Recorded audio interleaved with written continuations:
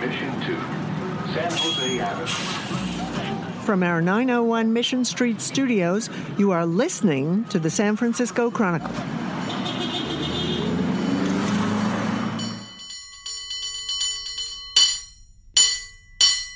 Welcome to Total SF Heather Night, and first things first, our very first episode in a church, and I can't believe I used double middle fingers in the church during the episode. That is definitely a sin, Peter Hartlaub, and I have not recovered from my embarrassment. Just kidding, you were absolved. Bishop-elect Megan Rohr forgave you, so all is good. Yeah, we caught up with Bishop-elect Megan Rohr. They're the first transgender pastor ordained in the Lutheran Church, and now the first transgender bishop in any large denomination American church. And we wanted to talk with them about spiritual spaces. Yeah, it was a great conversation. The bishop is always very uplifting, reassuring, said that pretty much anything goes in their church. I don't think you're the first person to ever use the middle finger there. Also, apparently, there has been swearing there and other sins, but the bishop didn't go into too much detail on that front. Yeah, I mean, I just had such a great time. We had Megan Rohr on an episode last year and just went in all these other directions, including talking about spiritual spaces, places to go and feel centered, places to feel peaceful. And I think we need that now more than ever, kind of coming out of this pandemic and discovering San Francisco again. Yeah, and we got very creative and expansive in our definition of a spiritual space. There was no talk about church pews or synagogues or mosques. These are, let's say, liberal definitions of a spiritual space. Yeah, but you know what? I mean, you and I, we admitted in the episode, we don't really go to church. But it does come back to that feeling that you get in church, that feeling that you get in whatever is a place that feels like sanctuary for you. And then it all ties together. And by the end of it, I'm sure this is their plan. I kind of feel like I want to go to Lutheran Church and just go to a service where Megan Rohr is working. I would go with you once. We'll test it out. Okay, we will test out church. For this episode, we're just going to talk about spiritual spaces. Lots of fun. Also, thoughtful talk about San Francisco. Megan Rohr coming up. I'm Peter Hartlaub here with Heather Knight, and this is Total SF. Thank you very much.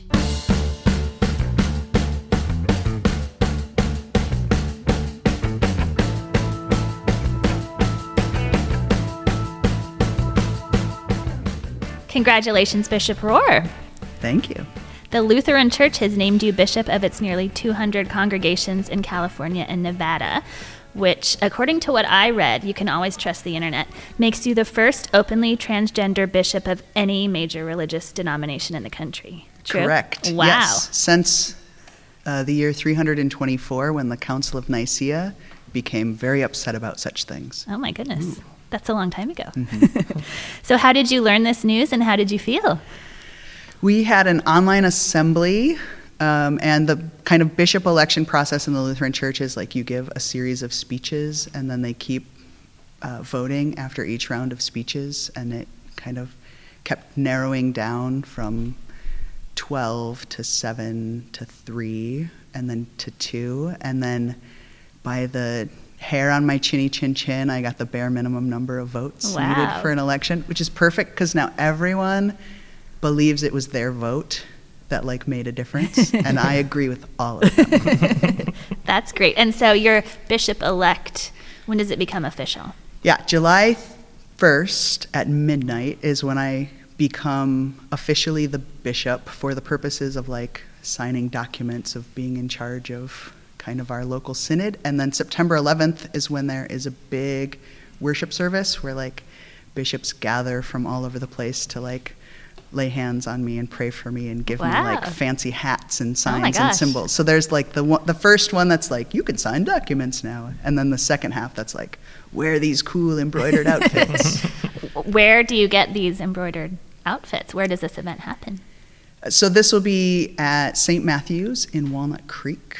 And embroidered outfits will be obtained by queer tailors who are trying to reimagine what clergy wear looks like for in-between spaces. Because typically most, you know this already, of course, but most pastors' outfits are made by like monks. I totally knew that. Yeah, and they mostly were like male monks who knew how to make them. So then when churches started ordaining women, they were just like, let's put pleats in places. Pleats are never a good Nobody idea. wants that around their curvy places. And so it's been a long, hard fought battle for like female clergy to get shirts that look nice. And so I think there's a group of people who are excited to be like, ooh, what could like trans clergy outfits look like? And so they're inspired to kind of reimagine that with me. Maybe you need to reconnect with the Queer Eye guys, Yeah. who are your friends, and I bet they'd have good ideas. They have some good tailors. Are you making notes? Are you sending them ideas? Oh, the tailor folk or the tailor folk. Yeah. So, well, one of the things, because our 200 congregations are in really diverse parts of California and parts of Nevada, like it goes all the way down to Visalia, kind of this territory. And so one of the things that I did is I asked the Latinx pastors in our synod to come up with a design for the hat. It's called a mitre. I know you already knew that too. It's like You're giving me so much credit. It's the top of the chess bishop, right? And kind of that kind of triangle pointy hat. And a lot of contemporary like Lutheran bishops don't wear it, but for me as a trans bishop, so much of the violence that happens to trans folk, like on Trans Day of Remembrance, a lot of that centers in Latin America and in Brazil. And if I'm going to be in all the papers as this trans bishop, then I want to wear the uniform that will make folk in those spaces where trans people receive the most violence be like, yes, that's what a bishop looks like, and we can do that job too, right? That's cool. Yeah. Will you still be based here in the city? Yeah, we'll still live in the area, probably have an office in a like South San Francisco, but like a quick little commute for folk. So much of the world is like work from home most of the time and drive a lot, and especially in this role where like trying to get all the way up to Reno is going to take a little longer than trying to get across town.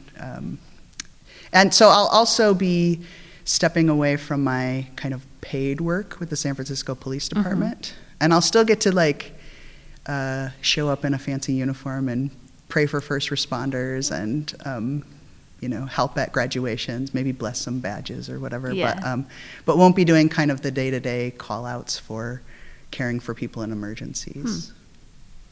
Well, you don't know it, but you're my positivity mentor. Yay! After it really stuck with me. You talking about just giving people random compliments, and we're talking about this. But I wonder what's that like in this time? And is it hard to stay positive?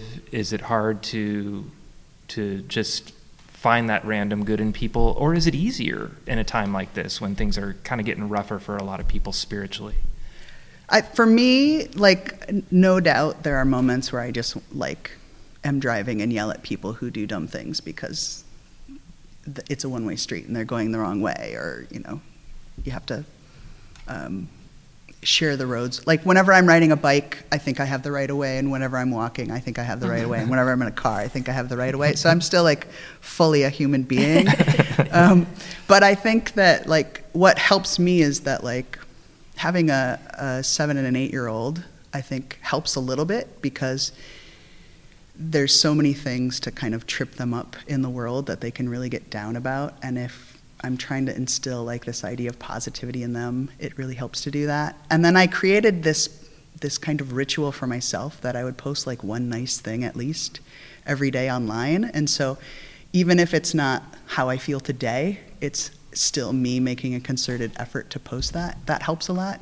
But then also like, a few days after I was elected bishop, I got a prayer request from someone saying, my trans sibling is in the hallway waiting for an ER slot to open because they just tried to take their life. And so because where we are with trans folk in the United States is that all of the news is mostly bad, and it's mostly about people saying like, you should have even fewer rights, even though everything is bad. For me, it feels like there has to be a counter narrative to that. There has to be someone who can show like that being a trans person is a healthy, faithful thing that you can do. And so I try to intentionally like live that on the outside of my body more than maybe I would if, you know, I could just be like a hermit in a hole somewhere praying forever. And so, but then once I started like this ritual of trying to be positive in public and trying to be positive online, like our family would just get like cards from all over just saying like, your positivity online is what got me through this pandemic. Or like I'll bump into people who are like at the COVID command center and they'll say like, watching your kids celebrate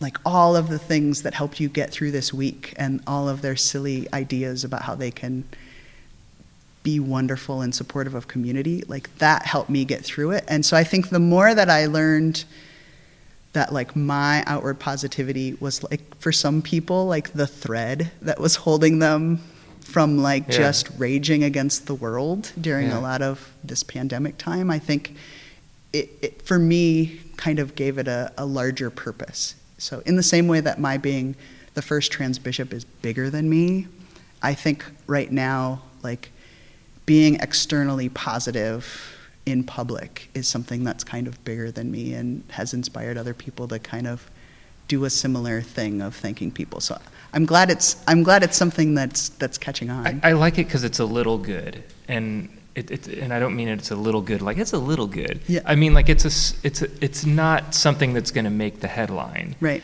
But we're living in a time where the headlines are like just pummeling, and you've got one headline covering you know, something that's happening in your city, an important thing that we need to discuss, but then there's 10,000 little things below the headlines, and that's what I think we're talking about here, you know, and just passing on a compliment, telling someone they're doing a good job. And I'll tell you, sometimes it backfires. I've been more outward about it, and people like look at me suspiciously, but I just find that those little things add up, and I don't think people talk about that much, and I think you can get a skewed perception just looking at those big headlines when I'm sure you see a lot of good, a lot of little good. Well, I think that's part of the privilege of like being a chaplain, particularly with city workers, is like if you just showed up for the public meetings, you see a lot of people yelling at people and being mad that their job isn't like better and that things aren't done the way that we could imagine like the most perfect city would be if none of us were human. And so I think to like see the amount of work that's happening right now because people are stressed out about trying to make a city budget and they're doing the best they can, they're pitching great ideas and things are getting shuffled in lots of different ways, and to just like sit there and be with people during like hard parts of their job is one of the biggest honors, because most people wouldn't think to care for people in those moments. But then there are people, like there was a time I just sat for like 6 hours in the Board of Supervisors hall while people in the police department and the fire department were like doing their kind of yearly grilling for the budget cycle, and just sat there and smiled at them. And I bet you I was the only person that day who smiled at them. And so like, I think some of that comes from doing homeless ministry as long as I did, like that you could just smile at a homeless person and it changes their whole day walking down the street because no one smiles at them. And I think part of it's also the like growing up in South Dakota, and I think other people who have moved from across the country and then come to San Francisco or any community where like in South Dakota, when you say, "How are you?" and someone says, "Fine," you ask them 2 more times how they are until they give you the honest answer. And then you're late to work because you actually like listen to it and you ask like follow-up questions. And moving to kind of the Bay Area, there are some folk who like are that way with each other, but there's also like a lot of people who get suspicious, like, "Why did you just smile at me while walking down this trail?" And I'm like, dude, like we're in the middle of Golden Gate Park and there's like, you know, these amazing birds everywhere. Like the other day, my wife, outside of our house, there's like a dove that now walks around outside our house. I don't know if this is a bishop thing or it's just a random wow, bird that is very thing. symbolic. Yeah.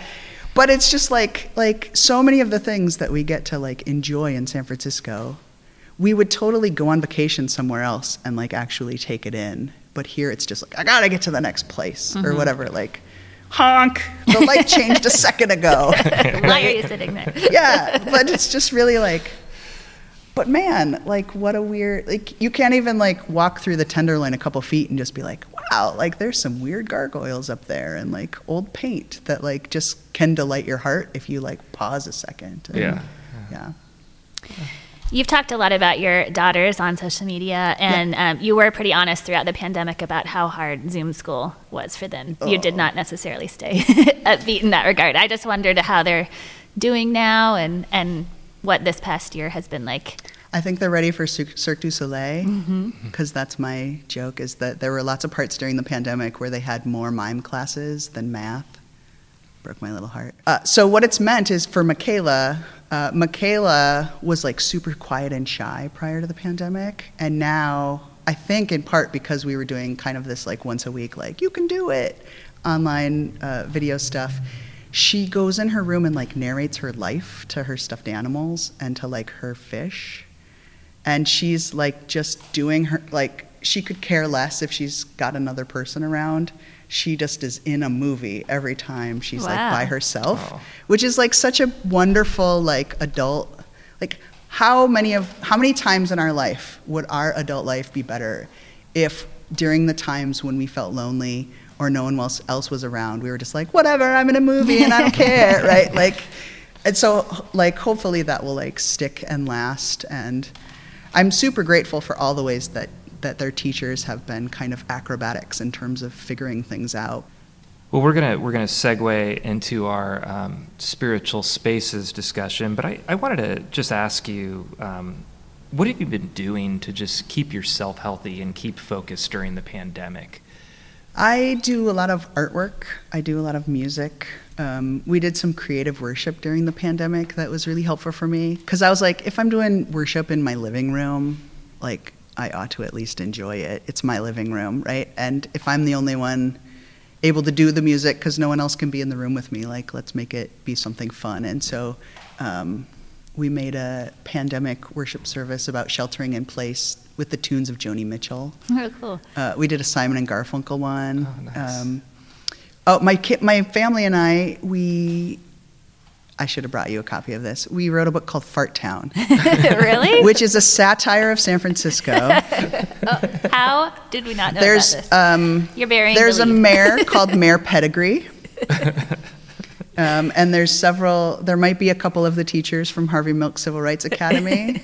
My children might make a few. So they did the illustrating, and I did some of the writing. And the idea was, in part because there's some statistics that say that for black children, which my children are, that their literacy rates are a lot less than other demographics, in part because black children really resonate with humorous books of their elementary school grade level, and there are very few humorous books that are diverse, and so they don't often kind of capture the attention of children. And so we're like, in the midst of everyone like protesting in the streets, I not only was like out with a bullhorn, but we're like, let's fix parts of this if we can. And so Fart Town, I think you'll appreciate, is a town where people are so nice that they don't mention when other people fart. So the people are nice, but the air is polluted. And so they have to figure out what to do. And there's a shenanigan at City Hall that is... There's always a shenanigan at City What Hall. happens to unravel it. And so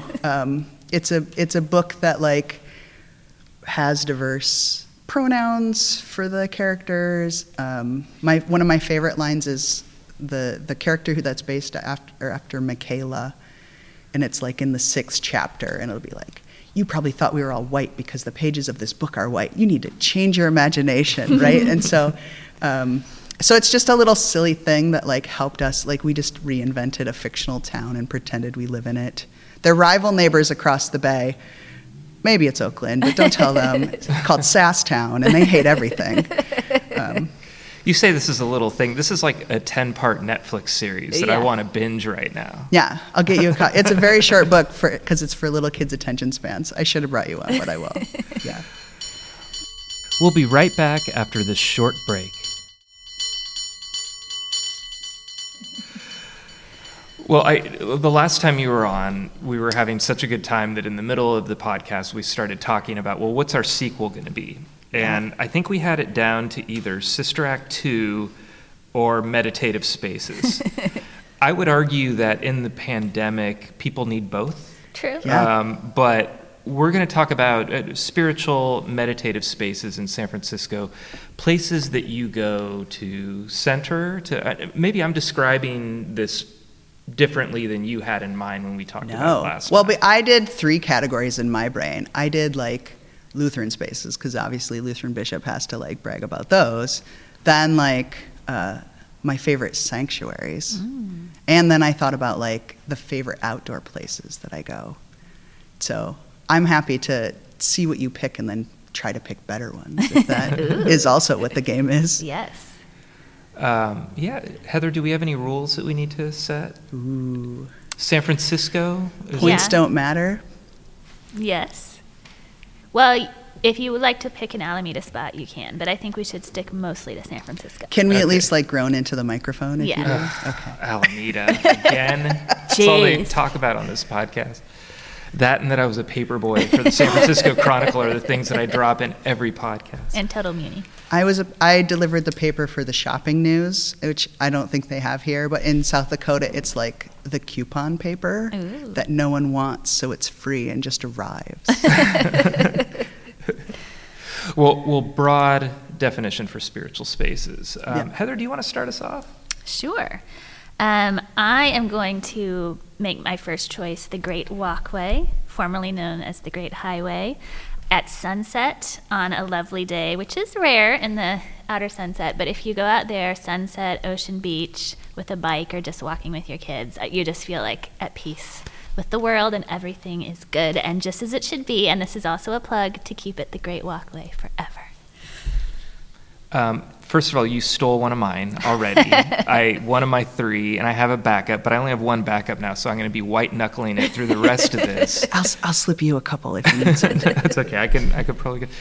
First time you were there, what makes this your spot? Where do you like to go? You know, what's your best scenario to just be in a spiritual place on the Great Walkway? I love the whole thing. I like going just up and down on a bike. I think my record is probably 3 round trips. And it's just, you just get in the zone. You're not really thinking about anything. And it's just like everybody's happy. You don't have to worry about cars. Nothing bad is going to happen. It's just very peaceful. We went there a lot during the pandemic, and it really felt like this was the one place you could go safely and nothing bad was going to happen. And it just felt great.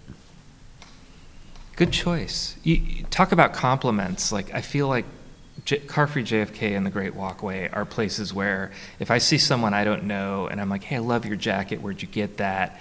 I'm not going to get what are you talking to me for? Yeah. You know, which is when I'm biking around downtown, that's a reaction I get if I pull up next to someone, you know, like, well, what do you want from me? And I don't get that on the Great Walkway. Right. So, have you been there? Oh yeah. Yeah. Yeah, I live just a few blocks away. I usually have a bullhorn and we're like shouting something as we walk down there. What are you shouting? Well, it depends on like what. I've been to so many protests in the last like 5 years. Yeah. My favorite is when they bring the giant duck that looks like Donald Trump. Oh, yeah. Because when they put it near Ocean Beach, it kind of sways like it's really into whatever it is people are protesting at that given moment. Yeah. Good one. Cool. Okay. Would you like to go next? Yeah, do you want a fun one or a serious one? It's up to you. Okay, I'll start with the serious one. My favorite is 18th and Castro public altar space. Oh, yeah. Which, for those who don't know about it, it's a space that used to be across the street where the Walgreens was. It was the very first place anyone posted any pictures from the HIV and AIDS crisis, so the very first known mention of it. And then after that time period, so that was, I think, the 40th anniversary of the first diagnosis is coming up on June 5th.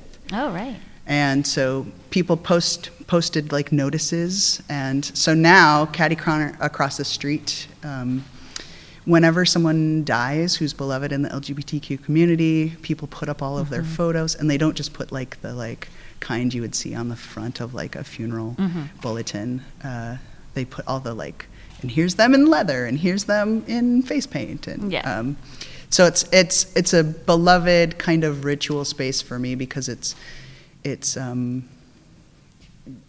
right, it's where everyone gathers when Prop 8 was approved and marriage rights were lost. People gathered in the streets, and when there was the Pulse shooting, people gathered. So for me, it's kind of like the outdoor sanctuary of kind of queer folk in San Francisco, and I love that in the midst of a time when like faithful people were like wrongly debating the worth of people during an epidemic, that like queer people were just like, whatever, everywhere's a church, and this is our altar now. And so on any given weekday, it might be like a very serious political thing that's being talked about on that space, or it's like pet adoption day. It's like the full gamut of ways. I was there when the night Ruth Bader Ginsburg died, and that was very powerful. It's always a gathering place when people are upset and need to be together. Yeah. Good one. Peter? So when I was a kid, like the first time I had a meditative experience, I remember distinctly is at the old Steinhardt Aquarium, they had that fish roundabout. And I'd go up there in the dark, and I don't know how to describe this, except it's like the Cupertino Apple campus. Imagine that as like a fish tank. Like you're in the center of it, and the fish are all going around you in their home, and you can, you see one go by and it's going to come again in 40 seconds. And I remember that was like, it was dark. I was able to get in myself and get in my head in a way that I just remember was, again, a meditative thing. It's gone now, but I feel that way now as an adult. And I would not have wanted to go to the Botanical Garden as that kid. But now that I'm older, I go to the Botanical Garden, and I feel that way in so many places. I'm going to shout out the Moon Garden. It has another longer name, but a lot of the Japanese fauna are there, and there's this wonderful deck, and everything there. When I'm walking through the Botanical Garden, when my grandmother walked through the Botanical Garden, it was pretty much the same. The view of Sutro is what I remember from when I was with my family walking around there. And just walking in there and finding a space, I just feel centered. And I feel centered in the city. Like all the changes going on. San Francisco's dying, you hear it, and just these battles. What generation are you? All of these things go away when I'm in the Botanical Garden because generations of people have been there. It's pretty much the same, and they've felt the same. And it makes me realize, like, things aren't changing as much as I thought, as people think they are. So. Well, congratulations, you stole one of mine back. Yes. Good. Because that's what part of this is about. Yes. We're acting like we're so centered and at peace, but we're really about stealing each other's picks. Okay, quickly reshuffling. I'm going to go with Glen Canyon. Anybody who follows me on Twitter knows that I go there all the time and take pretty pictures and post them. It's super close to where I live. If I need just a break in the workday, interminable, typing, writing, just go out, can get there in a few minutes. And up on the hiking paths, you don't feel like you're in the city anymore. It's like most people who live in San Francisco don't even know it's there. I didn't know it was there until I moved to that neighborhood. And the hiking trails, the huge rocks to climb on, picnic spots, the Sutro views, just a great, quick getaway. Good one. What's your favorite spot there? There's a huge tree that has baby owls every spring, and they're gone now, I think. But a few weeks ago, everybody was gathering there with their binoculars, and it's who can spot the baby owl? Who can spot them? Number 2. All right, number 2 is actually inside a sanctuary. Go to Lutheran churches, but my choice is the Church of Eight Wheels. Oh yes, excellent pick. Yeah, for those who haven't been there, it's a former sanctuary that still has much of the wood all around, but adorned with disco lights and a DJ, and that's kind of my like go-to place for like angry days, to like turn it into disco fever roller skating. It's elbows. Do you throw elbows? Yeah, it's much cooler than much cooler music than I'm making it sound like. But what's your favorite song, and then what's your couples skate song? Oh, well, I'm mostly going with my little kiddos, because my wife is of the mind of, I'll go around twice, but I don't want to like break a hip. She's not actually that old, but that's more of her like speed. She's just like, I'm not doing it, but she's a good sport about it. And so it's normally the kind of going out with the kiddos, and they really love that song about Havana. Unana. And they get so excited that they've like made up their own dance moves, but also know none of the words other than the chorus. And so that, I think, none of us do. I mean. Yeah. So that one's my favorite, just because my kids get a little too into it. Yeah, because otherwise they would choose like something from Frozen, and I just can't anymore with that song. Yeah.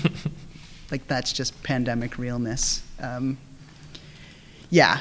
And then I also love, rather than like, it's not really we usually go home before the kind of couples skate vibe happens, because we're kind of there during the like young kid portion, and then we got to get them to bed before they explode with too much sugar and all of that. But there are times when the limbo happens at the Church of Eight Wheels. Yeah. And just watching how like younger children don't break in half when they like do full splits on the floor, and like one of the best skaters, if not the best, I don't want to make anyone mad at the Church of Eight Wheels, but is like 5. Oh wow! And it's like just amazing when she's like on fire, and she's like doing all. I love the people who do like intricate dance footwork on like rollerblades. Have like, you met David Miles Jr.? Yeah, he's awesome. Yeah, and comes from Lutherans. Oh, really? Yep. I didn't know that. Well, close enough for it to count. Okay. Yeah. So in the same vein of cathedrals that aren't quite cathedrals, I'm going to go with the Castro Theater. Going to a movie by myself. In that, I always like to get, and I actually know it's K21 at the Grand Lake Theater, because I just had to reserve the seat the other day, but I like to get about halfway back in the Roger Ebert seat, where you're on the row and you have the good sight line, but you're in the wing a little bit. I think about when I was a kid, I felt bullied. I didn't feel safe very many places. I felt safe at like comic book conventions. I felt safe at comic book stores, and I felt safe in a movie theater by myself, and I could just lose myself and dream and watch a good story and think about what could be. And I got back to it just a couple weeks ago and was just happy to find that I sit down in that theater, get in the side by myself, and I can just feel the same way I did the first time I did that. My parents dropped me off to go see Raiders of the Lost Ark by myself, and I felt so big, and I felt possibility, and I felt safe, and I still feel that way. It's womb-like when I go to a movie by myself. And Castro, I mean, we talk about what we've missed with theaters, and when one closes, we have so much in the Bay Area. We have so many of these beautiful, Art Deco, historic theaters all around the Bay Area, and the Castro's just a gem, and I was thrilled to hear it's coming back and can't wait to see a movie there. And anytime a man rises from the floor in a sparkly jacket to play the organ, and then waits for you to clap before descending back into the floor again, that's church. Oh my gosh, I can't wait to see that again. Yeah. So Okay. that's my number 2. Great choice. You're so eloquent about these. So one more each, right? Yeah. Okay. As you can tell, I don't actually go to church, but my third... You're in the church right now. Check it off the list. Okay. Yeah. My third pick is very unusual, but I'm going to go with a cable car. Yeah. I've missed, as much as you've missed movie theaters, I have missed cable cars and the historic streetcars. I'm kind of obsessed with both of them. And I got to go on a cable car being towed by a truck pretty recently. They're not actually running yet, but they're being pulled to displays near the bay and at the Powell Street turnaround for pictures. And so I got to ride on one. And even that, I was just like, this is super weird on a cable car being pulled by a truck, but I am loving it. It's just so fun. The views, the bell ringing, that's kind of churchy. I just feel very like this is San Francisco, this is home, and the fact that they've been around since 1860 or 70 something, I should know the exact year, but they've survived this long and they're coming back. It's like, we got this.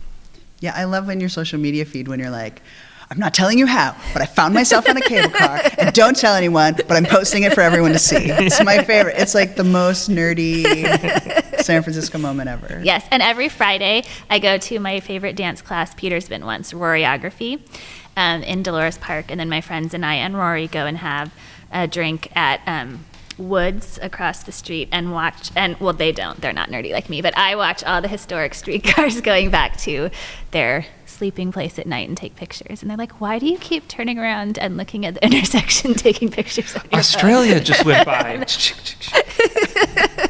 So good. I'm a total dork, but I love it. Good one. Well, honorable mention to the Land's End Labyrinth.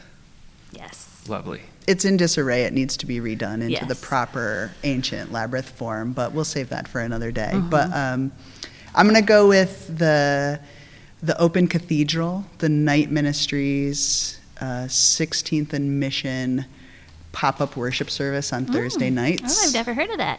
It's in English and in Spanish.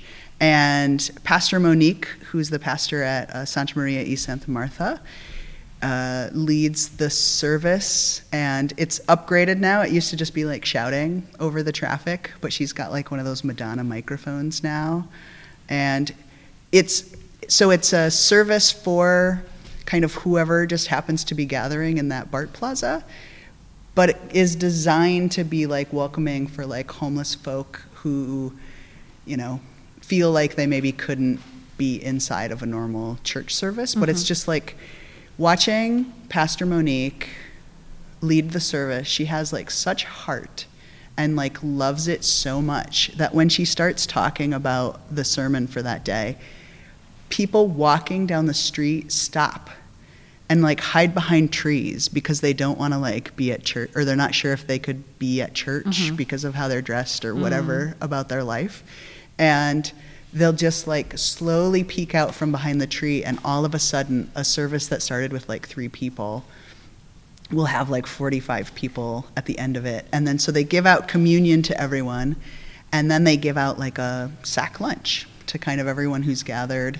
And Pastor Monique like knows everyone's like full life stories, who just wanders into the service and is like, and people will come and they'll say, you know, my boyfriend's in the hospital, and she'll go visit them in the hospital later that week. And so it's this weird gem of a service that, like, you know, they bring their own folding chairs and tables, and so it's not really a sanctuary, but it just makes this really weird spot in San Francisco that is the kind of place where some people are like, should I walk a little faster? Am I safe right now? And she's just so welcoming of people, regardless of their sobriety level, regardless of their mental health level, and is just like, you know what? God can show up with like a folding chair and a couple of linens, and so they do it every week. We should add that to our podcast. Yeah, I've never that heard sounds of like that. a great one. Yeah, it's a good space. So, yeah, That's awesome. If you ever are walking down Mission Street, Thursdays. because you never know who's saying stuff about God on a microphone in different parts of San Francisco, but to know that there's at least someone who's like joyfully saying like, everybody loves you, like it's fine, That's awesome. right? It's like having a grandma who just like loves everyone at the corner of 16th and Mission. Oh. Oh, that's nice. Yeah. That's nice. We should come down with, we're doing like more remote-y podcasts. Yeah. We did a podcast on the boat tram. So come down with a microphone and just talk to people. I think that'd be a good episode. Yeah, it would. All right, well, I'm going to close it off, and I am going to pick Alameda, but I'm going to pick Alameda at the Alameda Naval Base, right where the new Seaplane Lagoon ferry is now. It's not launching yet, but there's a space right there where at the beginning of the pandemic, when I couldn't come to San Francisco and it just felt unsafe, certainly to get on any transit, they didn't want you to unless there was an essential reason. I wasn't really comfortable driving into the city yet. Every night for like a month, working hard, work was very difficult. My wife's a teacher. Things were doubly rough for her and my kids. But I'd make time to just bike down and look at San Francisco, the skyline and Sutro Tower, and just be a little bit grateful and understand, how blessed I am to live in this community and live with a wonderful city nearby with so many different things to discover, which Heather and I do together, as much as we can, people to learn from, and exciting places to visit. Church of Eight Wheels. I haven't been there yet. What? So I would bike there and just like think about the things that I wish I had done. Kevin and Steve Rubenstein, who I work with, have a band. I've never gone and seen them. It's this like fun the Irish Newsboys. Why didn't I ever go see them? I'm thinking about stuff like that and just kind of like checking myself with appreciation and gratitude, and also thinking about what I'm going to do next. And I still bike down there sometimes. I mean, when the sunset's really good, I'm seeing more and more people down there. There's a lot of people moving in there. And that was an important place for me for the first month of the pandemic, and I think it's going to be an important place for me the rest of my life. But as a reminder from this time that we live near this wonderful city. It's filled with discoveries. There are so many of the old things that are still here, and then there are new things happening, and all of it is a positive.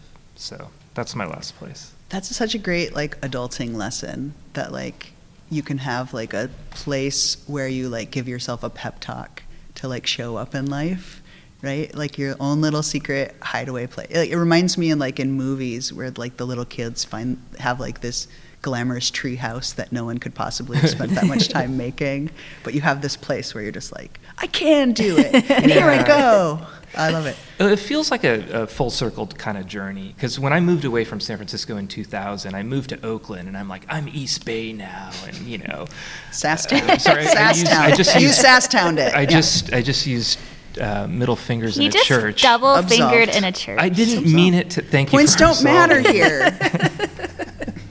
But now I realize, I've made this full circle. I'm lucky to have lived there, and leaving San Francisco doesn't mean that you don't get to take some of it with you, and that you don't get to go back, and you don't get to love it. And that's a big lesson that's come through the past few years, but really I've been able to put it into words during the pandemic. You're sounding like a preacher. A little bit. Maybe it's the surroundings. It's the vibes, yeah. Well, I was going to say, too, maybe you just need me to look deeply into your eyes and just say, Peter, you are not the things people say on Twitter. I need this. You can love San Francisco, even if people think they should be in charge of your budget and your home address. And when you're not working, you can take a break in a different place. Oh. Yeah. Thank you. You're not your Twitter followers either, or the weird, wacky things they say. It's going to be fine. Yeah.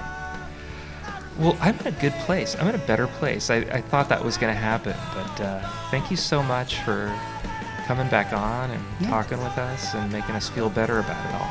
You can do it, everybody. Listen to the bishop-elect. Yeah. Also, go to Lutheran churches. Excellent. Thanks again. That was fun. Yeah. We did it. Darling, it's 2 a.m. and it's time for closing. And the cops, they're all sideways, and I think Aaron's... You are listening to the San Francisco Chronicle. Thank you to Heather Knight and our guest, Megan Rohr. Total SF is a production of the Chronicle. Our music is The Tide Will Rise by the Sunset Shipwrecks off their album Community, and Cable Car Bell Ringing by 8-time champion Byron Cobb. Support Total SF in the newsroom that creates it by treating yourself to a digital Chronicle edition at sfchronicle.com/pod.